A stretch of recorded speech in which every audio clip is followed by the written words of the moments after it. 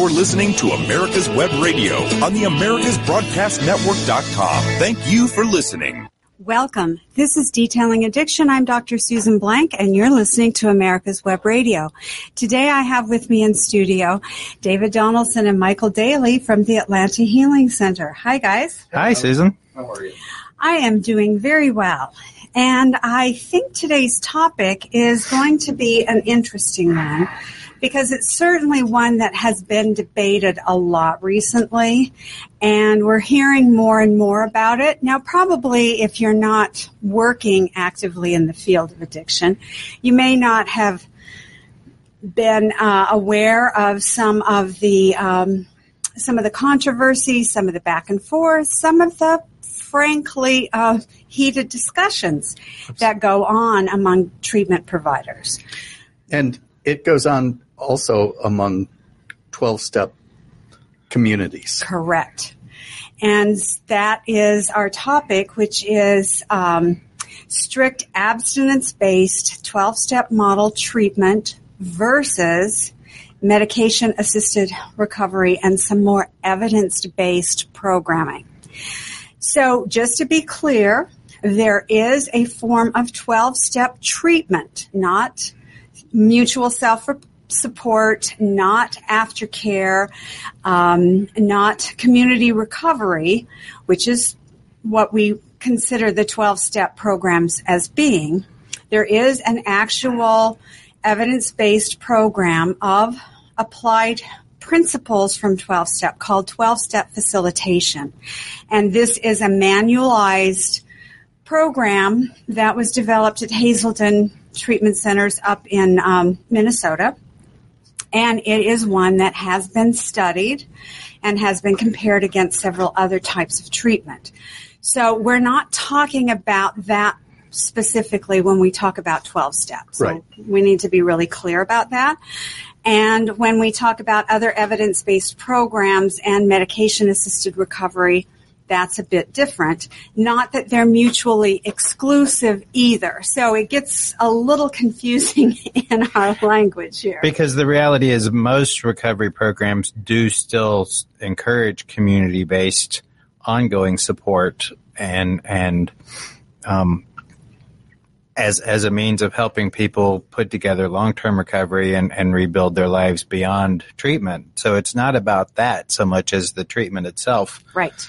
And in particular, when you talk about Hazelden and they're putting together the manualized version of the 12-step facilitation, they were instrumental in the big debate that we're talking about in the use of medication versus just abstinence. Because Hazelden is the granddaddy of all treatment centers in America and worldwide, and they were an abstinence-based program for years and years and years. And what I was going to say was... is is the operative word. Right. Sorry. Because now, compared to 30 years ago, there's a whole different philosophy that's coming through. But there are still folks in these communities with, many more years than that were brought around with complete abstinence-based. Right. But I think even for Hazelden, it's not been that many years since they began changing their philosophy. Correct. It's been in the 2000s at least. Where they began to be more open to using medication to assist with individuals getting sober and getting into recovery. So if we back up a little bit and try and put some of this into perspective, at the turn of the 1900s, I guess that was the 20th century, we're now 21st century. Do I have my math correct? Yes. Okay, good. Back in the beginning of the 20th century, there was a lot of struggle. At that time, Americans were consuming vast amounts of alcohol. Cocaine and heroin were available over the counter. There's a famous soda created here in Atlanta that actually had cocaine in it. They don't tell you about that very much, but there was a very easy access to alcohol, cocaine, heroin, and other kinds of medication that we now consider medications. And because of that, there was a huge problem with people suffering from the disease of addiction. There were all kinds of outlandish cures. You're using air quotes. I'm using air quotes for those of you who aren't watching this on YouTube. I'm using air quotes because inherent in many of these so-called treatments, there was actually alcohol, heroin, and cocaine in the medications themselves. And that's one thing that we have learned over the years is you can't treat the person with their substance of choice because it just doesn't work. If we could just tell the alcoholic, okay, tonight, go home, drink 5 beers and no more. Right. Then on Friday night, drink 4 beers and no more. And then on the next Monday, let's do 3. If they could do that, it would be awesome. Absolutely. But they can't. Ever. Does not work. Once a pickle, you cannot go back to being a cucumber. And you cannot detox somebody safely and easily and long-term by using their substance of choice. So there was all sorts of remedies. There was all sorts of things going on. And then in 1935, in Akron, Ohio, there was the beginning of what we know of now as Alcoholics Anonymous. Right. And that was the first meeting of Dr. Bob, who is a surgeon, and Bill Wilson, who was a stockbroker. And they came together and they started this really quite brilliant awareness and method of trying to help people who were using alcohol get into a sobriety state and then get into recovery. Great. And it has worked. It still works for Absolutely. Millions of people. I'm living proof right here. Absolutely. And it's certainly something that we still really encourage, and there's so many principles within the steps that are crucial for a person's recovery process. So nothing we're saying is denigrating the 12-step model at all. No. Correct.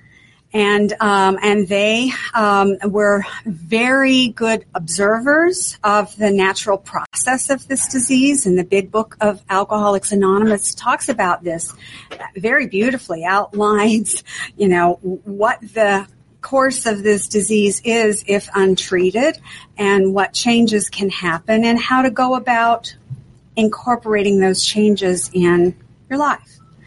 And that has been truly a miracle for many people.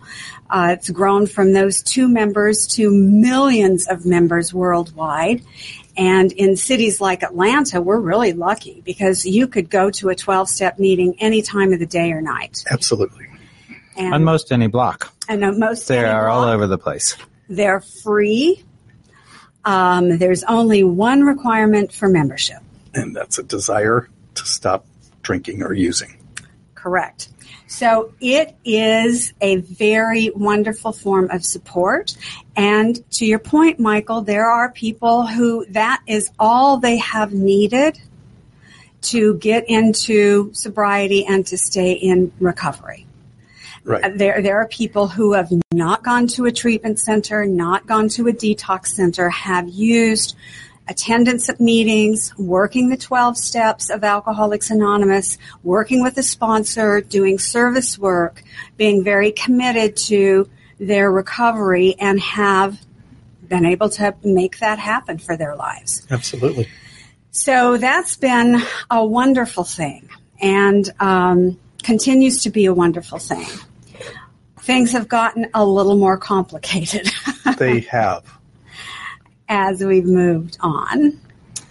Well, actually, we've gotten more solutions now than we had back then because they had these kind of issues. And when you look at the history of AA, they were very clear through trial and error of what worked and what didn't work. And in AA, they really came to realize that there are issues outside of AA that are just not for them to get wrapped up and not to have opinions about. So in the founding of AA, they recognized there are medical issues and there are recovery issues, and those are separate. Right. But back then, the issue we're talking about today really wasn't an option. It really started becoming an option, I want to say, in the 70s with methadone. Correct. And in the late 70s and throughout the 80s, my mom actually worked at a VA hospital, first a clinic in Savannah, Georgia, and then in Minneapolis, where methadone was the treatment for these recovering vets, a lot of Vietnam vets, who had the disease of addiction and had, in particular, heroin addiction, and needed methadone in order to put their lives back on track and in order to live a regular, normal, productive life. So there was a married couple. Dr. Vincent Doyle was a psychiatrist, and his wife, Marie Niswander, who's a PhD, and they developed this chemical called methadone back in 1972. And this became revolutionized the treatment of people who were addicted to opioids. And a very important time, as you pointed out, David, because we had all of these Vietnam vets who were returning back. They had been in a horrific war situation, ready access to heroin. Absolutely. Many of them used heroin on a daily basis for years. Inexpensive, cheap, and readily available. And they were young people away from home. Most of them had not volunteered. They were there on a strict invitation from the United States government. So there was a lot of emotion around that. It was a brutal, difficult war, and lots of emotion attached to it back here at home. And these veterans were unfortunately not welcomed back as heroes, which they were, and they were not necessarily treated with respect, but many of them came back with a lot of emotional, psychological, physical wounds and addiction. And this was a wonderful answer to this problem. And during that time period, today when we talk about the opiate crisis, it sort of encompasses medication and heroin and whatever, people can get a hold of. Back then, it seemed like either you were a vet or you were an addict that had gone through the gamut of drugs and then landed with heroin. Right. It was an end-stage drug. And it wouldn't have been used by suburban moms or high school kids, college athletes. Kids. Yes. That would not have been where you would see this particular drug showing up at that time. It was a different and somewhat hidden epidemic, really, because it was a big problem. We're going to take a break. When we come back, we're going to roll this forward a little bit and continue the debate around treatment. Thanks for listening. The disease of addiction is a life-altering challenge, not just for the person suffering its effects, but also for the family and friends who support and love the one caught in its grasp. What should be the course of treatment? Who is the best person to render treatment? And what is the best place to go for the care that is needed? We know that you want answers to these and many more questions. Call 770-696-9862 and speak to a representative of the Atlanta Healing Center. They can tailor a program specifically designed to address the needs of the person suffering with an addiction or give you guidance as to where that help may be found. Information is the key, and the trained staff at AHC is here to assist. If you wish, you can also get more information on the website located at www.atlantahealingcenter.com. This is Daryl Pullis inviting you to listen to America's Homegrown Veggie Show right here every Saturday morning at 10 Eastern Time. Great guests, great tips, and valuable information about growing your own vegetables, fruits, and herbs. Perhaps you are struggling to cope with the disease of addiction. If not, you probably know a family member or friend that needs help in battling the cravings and the personal and professional damage done by the effects of drugs or alcohol. Get a pen and paper and be ready to write down the following. These are the issues that the trained staff at the Atlanta Healing Center address and treat every day. Their doctors and counselors with over 40 years of practice in the field of addiction can treat the suffering individual in a thoughtful, compassionate, and experienced manner and guide him or her along the path to recovery. So call 770-696-9862 and speak to a knowledgeable staff member about how you or your loved one can be helped to enjoy a better and healthier life. More information is also available on the website at www.atlantahealingcenter.com. You're listening to America's Web Radio on the AmericasBroadcastNetwork.com. Thank you for listening. Welcome back. This is Detailing Addiction. I'm Dr. Susan Blank. This is America's Web Radio. And today I have Michael Daly and David Donaldson from the Atlanta Healing Center. And we are talking about the huge debate among treatment providers and people seeking treatment for the disease of addiction. And that has to do with the abstinence-only based model and medication-assisted recovery. Right before the break, we started talking about the development of methadone, which is still available and is still very commonly used, probably still the most common used medication for the treatment of addiction to opioids. Back in the day, it was the only thing, and our crisis back then was really involved with the veterans coming home from the Vietnam War and other folks who were addicted to heroin. We didn't see the prescription drug piece of it involved as much. So we had this beginning of the divide between the groups that felt like all you need is some medication, with the other groups that felt all you need is a 12-step program. Mm-hmm. And that started it. And David, you brought up a real interesting study that was done. So right about this time, when the vets were coming back, Richard Nixon actually commissioned a study with Drs. Robbins and Jaffe, where they studied vets that were coming back, and in Vietnam, they were full-fledged heroin addicts. They had been tested, and they weren't able to not use and not pass a test before they came back, so they were classified as actually being addicts. And when they came back, they were able to pick up and resume their lives. They didn't go through, reportedly, major withdrawals, and they were able to just become productive citizens once they were back in their loving home communities, which led to this big classic study called the Rat Park, mm-hmm. where they put rats, one group of rats, isolated individual in a cage, and another group of rats in this big, beautiful park where they could run around and play with all the other rats and have this great time. And in that study, the ones that were in the cage, where they had no other entertainment, would use the methadone constantly to the point of their demise. And in Rat Park, most of the rats, they never actually tell you the percentage, but most of the rats did not continue to use morphine. They went for water, and they had a great time with the other rats.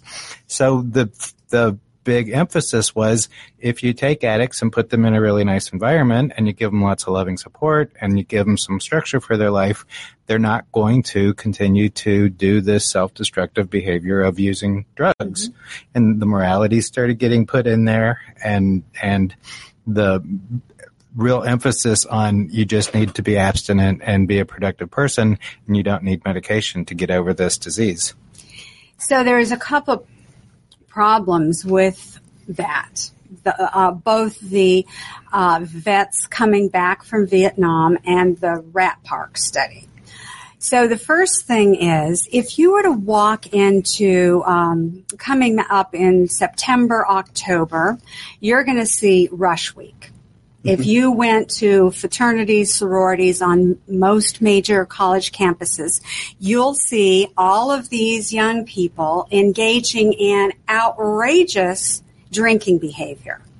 They are drinking lots, they are acting out in all sorts of ways. And if you followed those kids through their sorority or fraternity path, you would see a lot of them over the years, if they managed to stay in college, you would see that at any given time, if you just applied the criteria for current substance use disorder, if we're going to use the DSM-5, you would probably see that a lot of them met the criteria. A lot. But then, as they graduate, you'll see that there will be, the vast majority of them will be able to go get a job, get in a relationship, have a house, be productive adults, and you'll see others that drank drink for drink with their buddies, and these folks continue to struggle with alcohol, and alcohol really can become a big part of their life, and in some cases eventually take over their life and destroy their life. Right. The difference between those groups was not that they got exposed to alcohol. It was the disease of addiction. It was their brain. And the same, I think, is true with the Vietnam vets. Now, we didn't have genetic studies back then, and we didn't do these think of it in this way, but we all know people when the bans on tobacco became so stringent that you can't smoke in buildings and you can't smoke in hospitals and you can't smoke on some properties. Thank goodness. That those people who could quit did. Right. Even when they were 2-pack, 3-pack a day smokers, even though they were full-fledged, heavy-duty, regular smokers, when it became really inconvenient and... Well, it was called a habit. Right. The smoking habit. They added taxes to it, and they made it really a problem, but most of them were able to just quit. Just walk away. And yet we see that we continue to have around 20% of our population that cannot stop. Right. In spite of lots of good reasons, they truly are addicted. They're physiologically dependent. They're psychologically dependent, and their ability to stop is greatly impaired, and they need formal treatment and formal help to be able to do that. So the rat park experiments, and to your point, David, they never really said, were there still some people, some of those rats in this lovely rat utopia, that still snuck over there and drank the morphine water, or, just how many of them? And I would suspect that there were probably some. Somewhere between 5% and 20%. Right. We're still getting their buzz still having on. a little something, and their compulsion to do that had less to do with their environment and more to do with their brain wiring.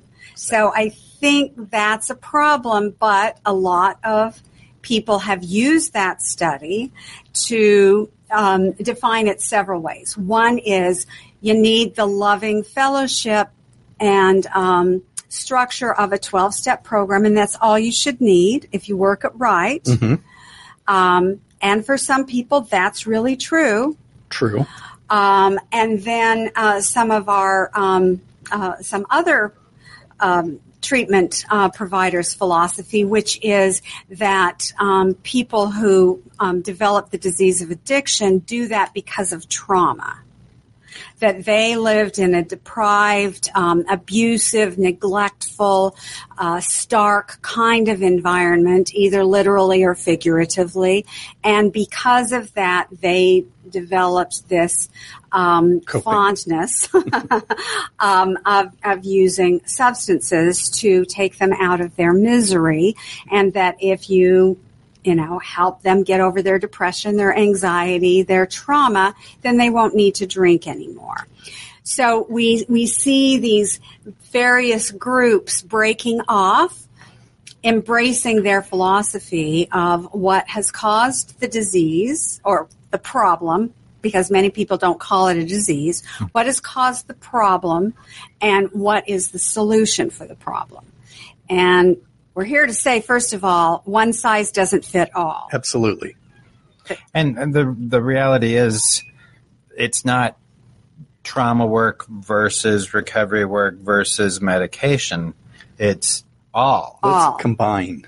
Bringing all of these things together and realizing that you're treating a disease, but you're also treating all of these other issues that become relapse factors for people. And what really it boils down to for me, who, I was one of those people that went through the 12 steps, worked through the 12 steps, and was able to quit drinking and not have a drink again or use a drug.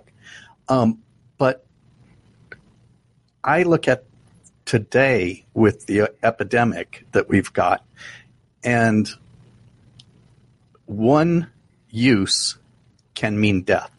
Right. So the game is much different. So it's interesting with when you bring up smoking. With smoking, there's not such a huge debate between social support versus medicated assisted recovery because there's really not social support for quitting smoking. The option is you get on nicotine replacement, patches or gum or lozenges, or you can take Zyban, or you can take Chantix, and you work with your doctor, and over time you stop the smoking, and then you slowly stop the medication. And with smoking in particular, that is looked at as the most successful way to quit smoking. Right. In fact, they will real clearly say, trying to just quit abstinence only by itself, your chances of success are no. Well, and that's one of those things where there's also people that said, I smoked 3 packs a day, and one day I just decided, all right, this was enough, and I just quit. Well, they probably could do that with alcohol and other drugs also. Right.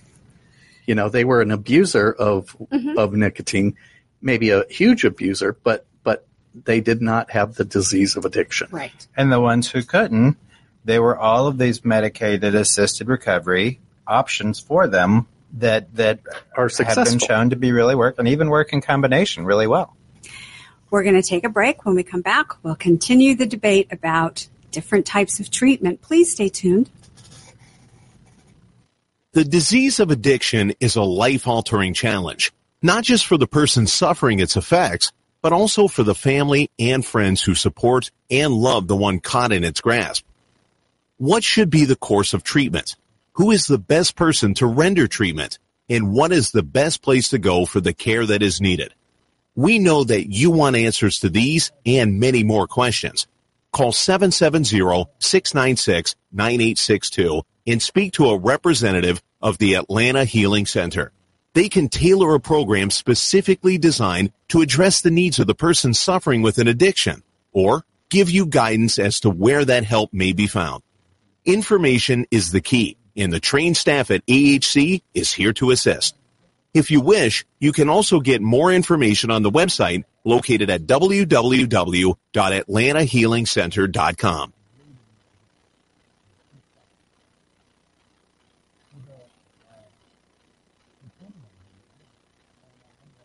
Live closer to your food source. Learn how to grow it yourself. Please join me every Saturday morning at 10 Eastern on America's Homegrown Veggie Show for tips and advice from the country's best gardeners. Perhaps you are struggling to cope with the disease of addiction. If not, you probably know a family member or friend that needs help in battling the cravings and the personal and professional damage done by the effects of drugs or alcohol. Get a pen and paper and be ready to write down the following. These are the issues that the trained staff at the Atlanta Healing Center address and treat every day. Their doctors and counselors with over 40 years of practice in the field of addiction can treat the suffering individual in a thoughtful, compassionate, and experienced manner and guide him or her along the path to recovery. So call 770-696-9862 and speak to a knowledgeable staff member about how you or your loved one can be helped to enjoy a better and healthier life. More information is also available on the website at www.atlantahealingcenter.com. You're listening to America's Web Radio on the AmericasBroadcastNetwork.com. Thank you for listening. Welcome back. This is Detailing Addiction. This is America's Web Radio, and I'm Dr. Susan Blank. Today, David Donaldson and Michael Daly from the Atlanta Healing Center are with me, and we're talking about the great debate around what is the appropriate treatment. So I think we have been clear, but let's just be real clear. The appropriate treatment is the one that the patient needs. And one size does not fit all. Exactly. And having the patient evaluated to look at all of the 6 dimensions that we talk about from ASAM and determining what's the best treatment plan, including medication-assisted recovery, I think is, in my opinion, is the best way. I agree wholehearted. It is really, really important. Not everybody agrees with that. Many places have a program, and when you as the patient show up and sign up for that program, that is the program you get. Absolutely. And you fit the program. The program is not tailored to fit you.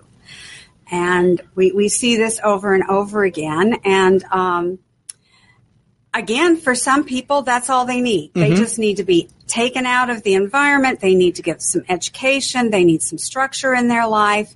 And they are able to, with support from family and community, to do fine with that. So I'm not saying that those treatment programs are not successful, because they are for some people. And there's even a change in their attitudes, because once upon a time, if a patient showed up there and they weren't interested in doing what the program provided, then they would be classified as a treatment failure and somebody who's not willing to do what it takes to get clean and sober.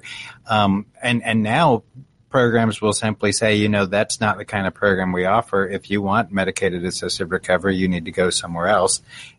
Even with 12-step model, there are places that if you don't want to do 12-step model, they will say, that's what we have. So if you would like to do something else, here's some other places. So at least that attitude's changing. Which is really important, because, to not have options when something doesn't fit is pretty much putting that person out to their own devices, and sometimes that is well, that's when the worst thing happens. Correct. When they have that fatal slip. People who don't recognize the disease of addiction as a disease, in particular as a fatal disease, when they just discharge somebody without options, they're just ignoring the fact that they're setting somebody up to die.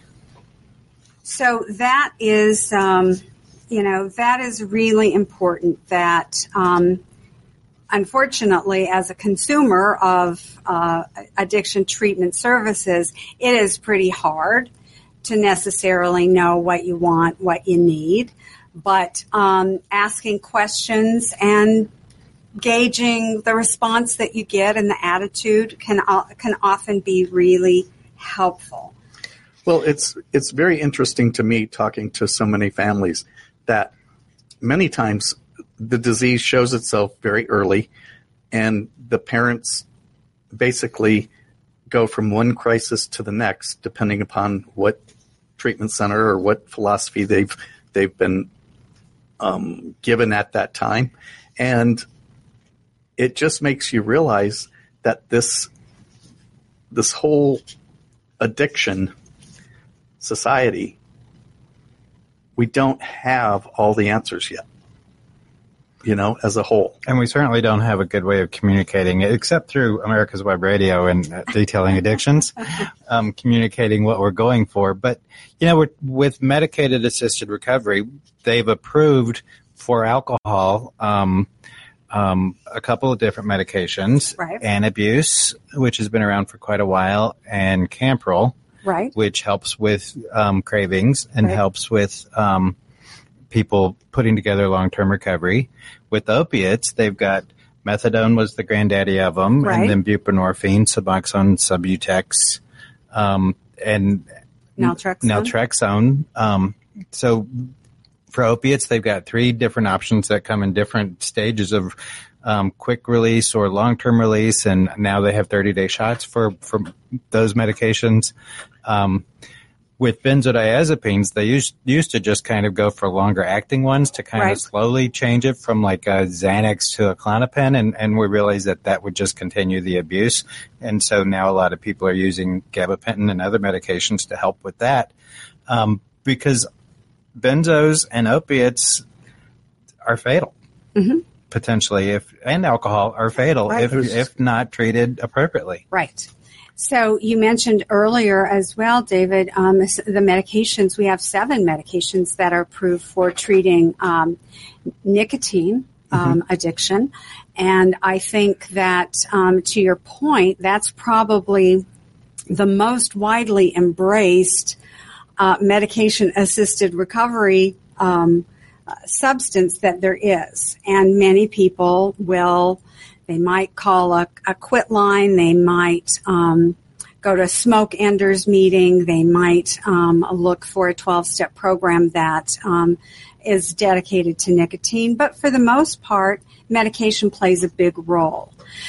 For many people, at least 75% of people who would be eligible and would probably benefit from medications being offered in most treatment centers today, they don't get it offered.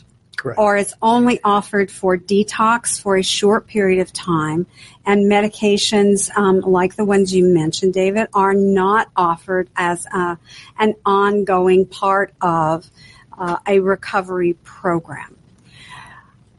I admit, when I was raised and trained in how do you treat addiction, abstinence was the king. The king. Abstinence was the way. And we didn't have a lot of these other medications, first of all. Secondly, the attitude was, for many treatment centers, developed by the person who opened the treatment center, who started the treatment center, who funded the treatment center. This is how I got sober, and therefore that works, and so that's what we're going to do. Right. And that the fact that there are these evidence-based medications that truly do make a difference was not really considered and is still battled over, even among physicians, about whether or not to add it. But for me, the big game changer was when heroin came along.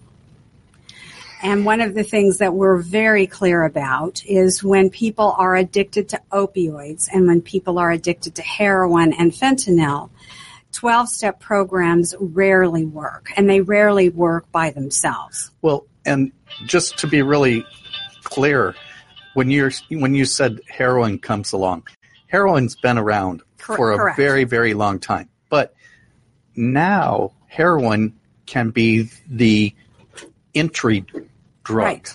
It's not the end stage. It's not the end stage. It's everywhere, and probably the higher in the economic socio class as a young adult you are, the more chances you're going to be Cross paths with heroin. And that be your first drug of use. Exactly. I hope our listeners are hearing this. Now, yes, we have had the gradual prescription drug epidemic growing, and for many people, they started with prescription opioids, and then out of desperation or out of financial stress, or their doctor won't write anymore, Or all of it. they've gone to heroin. But for many of our young people, it is their first drug of choice.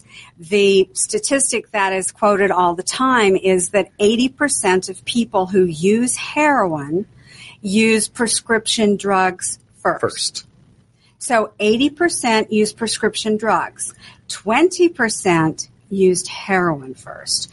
And the age group the demographics and the number of deaths occurring in this young adult age group is staggering and continues to grow.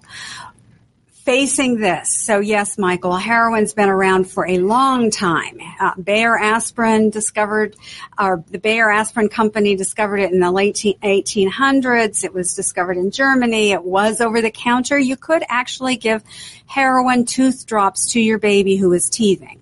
So it's been around for a long time. But this third wave of opiates and heroin in particular epidemic that we're seeing now has a very different demographic and is now considered for at least some of our young adults a gateway drug. It is their beginning drug of use. Right. Which is it's just absolutely a game changer when you're in this field, helping people to get clean and sober, and you come across such a high number of these young people that are using heroin. And right now, the heroin is not clean. So there's a huge amount of fentanyl that's intermixed with the heroin. And it, like I said, the next slip can be your last. Right. And when you're using something like heroin, heroin-tainted fentanyl, you have no idea what dose you're getting. Even if you're injecting or smoking or snorting the same amount that you do every time, the difference in the potency and the lethality can be great. And they have no idea. Right. Even if they're finding it in pill form, they have no idea if it's a real pill or it's been pressed or there's just not any way of knowing what you're actually getting when you get it from somebody. And yes, many people, 80%, start out with prescription drugs. But there is a difference with heroin. Heroin is a different opiate. So heroin's proper name is diacetylmorphine. Almost immediately after you inject it or snort it or smoke it, it is converted to 6-monoacetylmorphine. One of the acetyl groups are removed, and you get this particular molecule. We call it 6-AM or 6-MAM. This is a different molecule than any other opiate. And the way it affects the brain, the high people get from this, is completely different. And it's instantaneous. Almost exactly instantaneous. The first path through the liver, that acetyl group is pulled off, and you get this molecule, which itself doesn't last very long, right. A few minutes to an hour or so, and then it's broken down to morphine. Mm-hmm. But while it's there, they have this moment of bliss. Right. And awe and just amazement. And when they talk about it, their face lights up and they are in just heaven from that little moment that makes it worth it to them to keep trying to get it again. So when they get to heroin, however they got there, when they get to heroin, that compulsion to use is profound. We're going to take a break. When we come back, we're going to talk about medication-assisted recovery. Thanks for listening. Perhaps you are struggling to cope with the disease of addiction. If not, you probably know a family member or friend that needs help in battling the cravings and the personal and professional damage done by the effects of drugs or alcohol. Get a pen and paper and be ready to write down the following. These are the issues that the trained staff at the Atlanta Healing Center address and treat every day. Their doctors and counselors with over 40 years of practice in the field of addiction can treat the suffering individual in a thoughtful, compassionate, and experienced manner and guide him or her along the path to recovery. So call 770-696-9862 and speak to a knowledgeable staff member about how you or your loved one can be helped to enjoy a better and healthier life. More information is also available on the website at www.atlantahealingcenter.com. Whether cruising the strip in a 57 Chevy or taking the family on a vacation in a 71 Oldsmobile Vista Cruiser, you need to tune in to Classic Cars with Steve Ronaldo and Jim Weber every Saturday from 8 to 9 a.m. on americaswebradio.com. Perhaps you are struggling to cope with the disease of addiction. If not, you probably know a family member or friend that needs help in battling the cravings and the personal and professional damage done by the effects of drugs or alcohol. Get a pen and paper and be ready to write down the following. These are the issues that the trained staff at the Atlanta Healing Center address and treat every day. Their doctors and counselors with over 40 years of practice in the field of addiction can treat the suffering individual in a thoughtful, compassionate, and experienced manner and guide him or her along the path to recovery. So call 770-696-62 and speak to a knowledgeable staff member about how you or your loved one can be helped to enjoy a better and healthier life. More information is also available on the website at www.atlantahealingcenter.com. You're listening to America's Web Radio on the AmericasBroadcastNetwork.com. Thank you for listening. Welcome back. This is Detailing Addiction. I'm Dr. Susan Blank. This is America's Web Radio, and we're talking today with David Donaldson and Michael Daly from the Atlanta Healing Center. We're talking about the great battle that rages within the addiction recovery community, and that's what's the appropriate treatment. To restate our platform or our philosophy, the appropriate treatment is the one that the patient needs, and that's determined through a very thorough assessment looking at all kinds of things, including their psychiatric status, their withdrawal status, their physical health, their recovery support, their family situation, their motivation. I was just going to say their willingness. All of these things are very important, and to put together a treatment plan. We look at their brain. How is their brain functioning compared to other people their age? How is their neurocognitive status? Are they functioning neurocognitively as we would have expected for somebody of their age and their education level? So all of these things have to come into play. And so it's the most important thing is to know what the patient needs. But when I was trying to apply an abstinence only, as I had been trained, abstinence only model to heroin, as we talked about heroin in the last segment, it doesn't work. Right. People can't stay away from this particular substance long enough for us to be able to help them make the changes in their lives. In their brain. Well, and I think even the ones who were fortunate enough to be able to go to a 90-day program and get completely clean and have all of this wonderful work on their trauma issues and their relationship issues, when they would get out, even if they didn't immediately go back to heroin, if something happened that reactivated the disease of addiction, like they sprained their ankle and they got put on a pain medication, or they went to a party and everybody was drinking and they thought, okay, I'm a opiate addict, so it's okay if I have a glass of wine, that they are almost instantaneously, certainly within a week, but often within the same day, back to heroin. Right. It is astonishing. And when the medication, the buprenorphine products, initially the first one was Suboxone and Subutex, when these became available in the under the tongue or sublingual formulation, for me this was the game changer. Because now I had the ability to get that person out of acute withdrawal, reduce their cravings to almost nothing. I could block with this medication.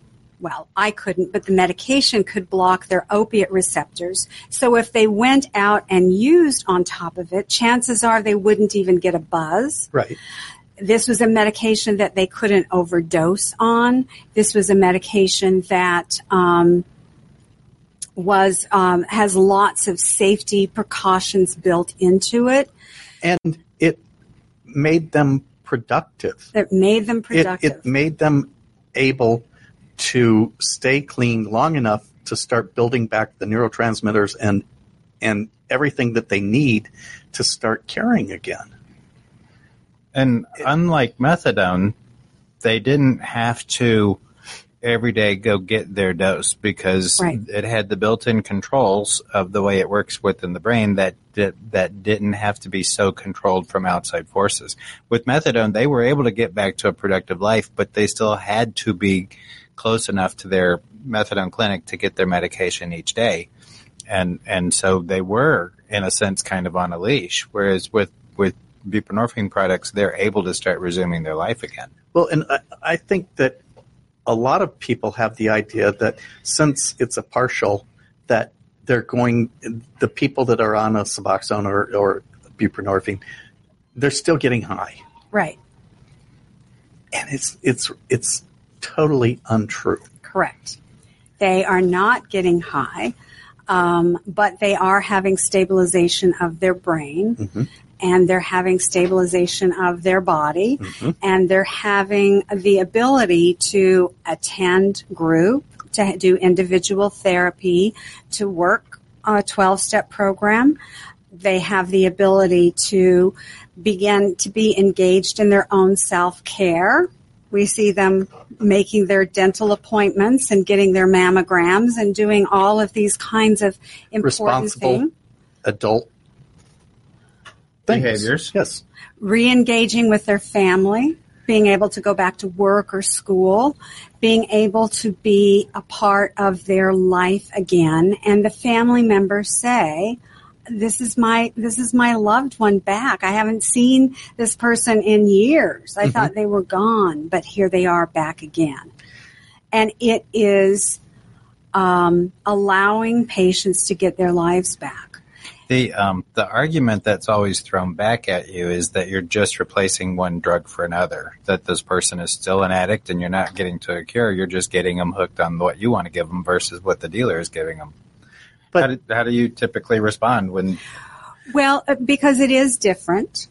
It's different in that if we look at the third step of Alcoholics Anonymous, which is being willing to turn your will over, the patients are given very specific instructions about how and when to take their medication.